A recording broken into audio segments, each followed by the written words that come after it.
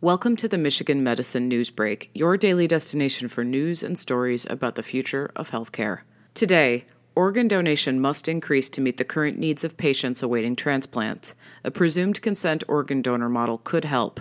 Every year in the United States, about 7,500 people die while waiting for an organ transplant, and that number is expected to increase in coming years.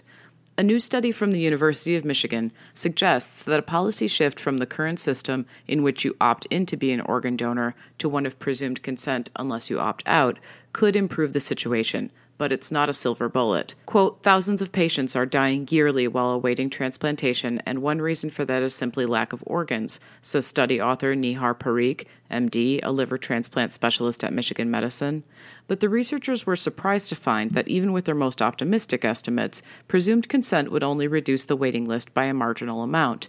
Using data from the Organ Procurement and Transplantation Network Standard Transplant Analysis and Research Files, the researchers built a computer model to simulate how such a policy shift would affect patients on the waiting list for a heart, kidney, liver, lung, or pancreas between 2004 and 2014. The study is published in JAMA Network Open. They found that opt-out, or presumed consent, would have added between 4,300 and 11,400 life years for the more than 500,000 patients on the list during the study period.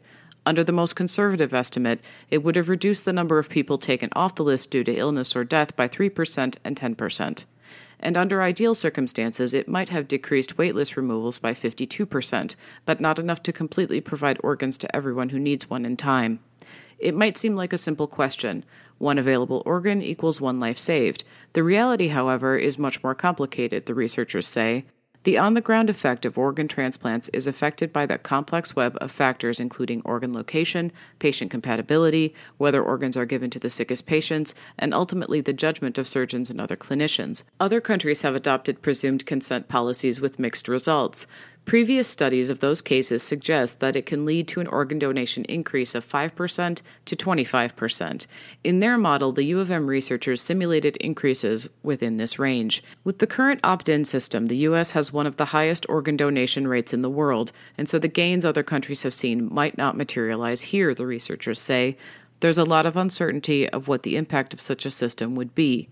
While just over half of American adults are registered donors, surveys have shown that up to 93% support organ donation. It's been estimated that the lack of consent plays a role in preventing donation from up to 40% of otherwise eligible donors. Quote, everyone in the transplant field has very strong opinions about opt-out donation one way or the other, and so we've tried to be very objective, understanding that there's a lot of uncertainty around our estimates.